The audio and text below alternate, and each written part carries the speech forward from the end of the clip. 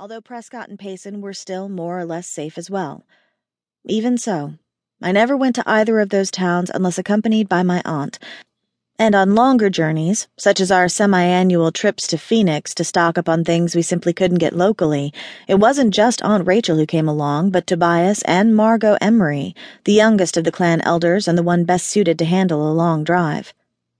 They weren't being unnecessarily paranoid.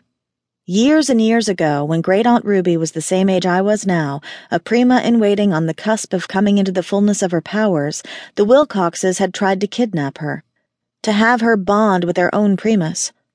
Such a pairing would have made the Wilcox clan immeasurably powerful, if it had worked. She'd sensed their ill intentions and sent out a warning.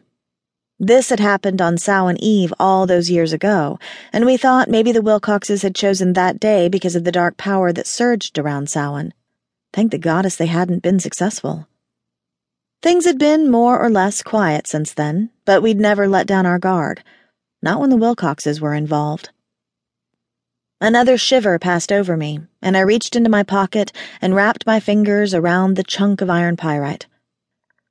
A small tingle went up my arm, as if the stone was telling me that it was here for me, was lending its powers of defense to those of the quartz crystals embedded in the very foundation of the building, to the prayers of protection my aunt offered up every evening to the goddess and the triple god and all the smaller, yet still powerful entities who inhabited the very trees and stones and streams of our mountain town. I had to hope it would be enough. Fridays were always fairly busy in Jerome.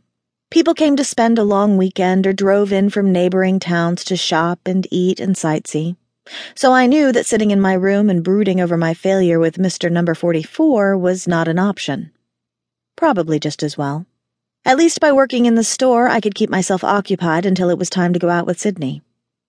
The shop had once been a general store, but over the last 15 years, my aunt had transformed it into an eclectic space filled with Jerome-related memorabilia, local pottery and baskets, some antiques, books, music, and jewelry.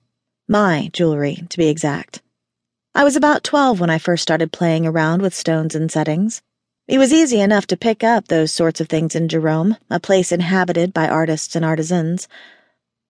Louis Sandoval, a local designer though not a member of the clan, began to show me how to work with metal, how to use a soldering torch, to set stones, to twist pieces of delicate wire to make intricate and unique settings.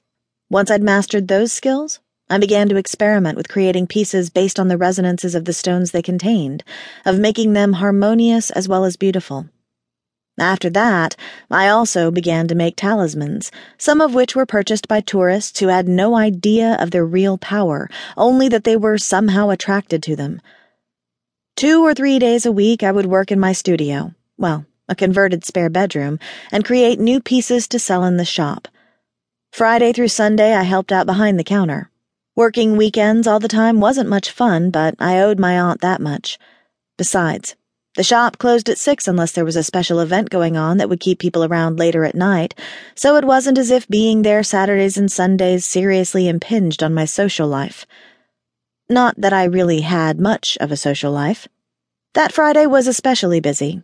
October in our part of the world was generally mild and lovely, a good time to sightsee and go antiquing and visit the wineries. I didn't have much of a chance to chat with my aunt that day, which maybe was just as well. Telling her about a new and somehow frightening twist in my dreams of the mystery man would only make her that much more worried. And what could she do about it? She was a powerful witch in her own right, and had kept me safe for more than 20 years, but even she didn't have the ability to prevent the dreams from forming. So I smiled at the tourists and pulled earrings and pendants and the odd talisman out of the showcases as requested, then escaped at noon to grab some lunch.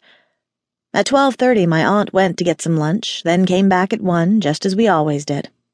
Something in her features seemed troubled, as if she'd seen worry surface in my expression, despite my attempts to act as if everything was fine. Luckily she didn't ask any questions. Maybe she would later.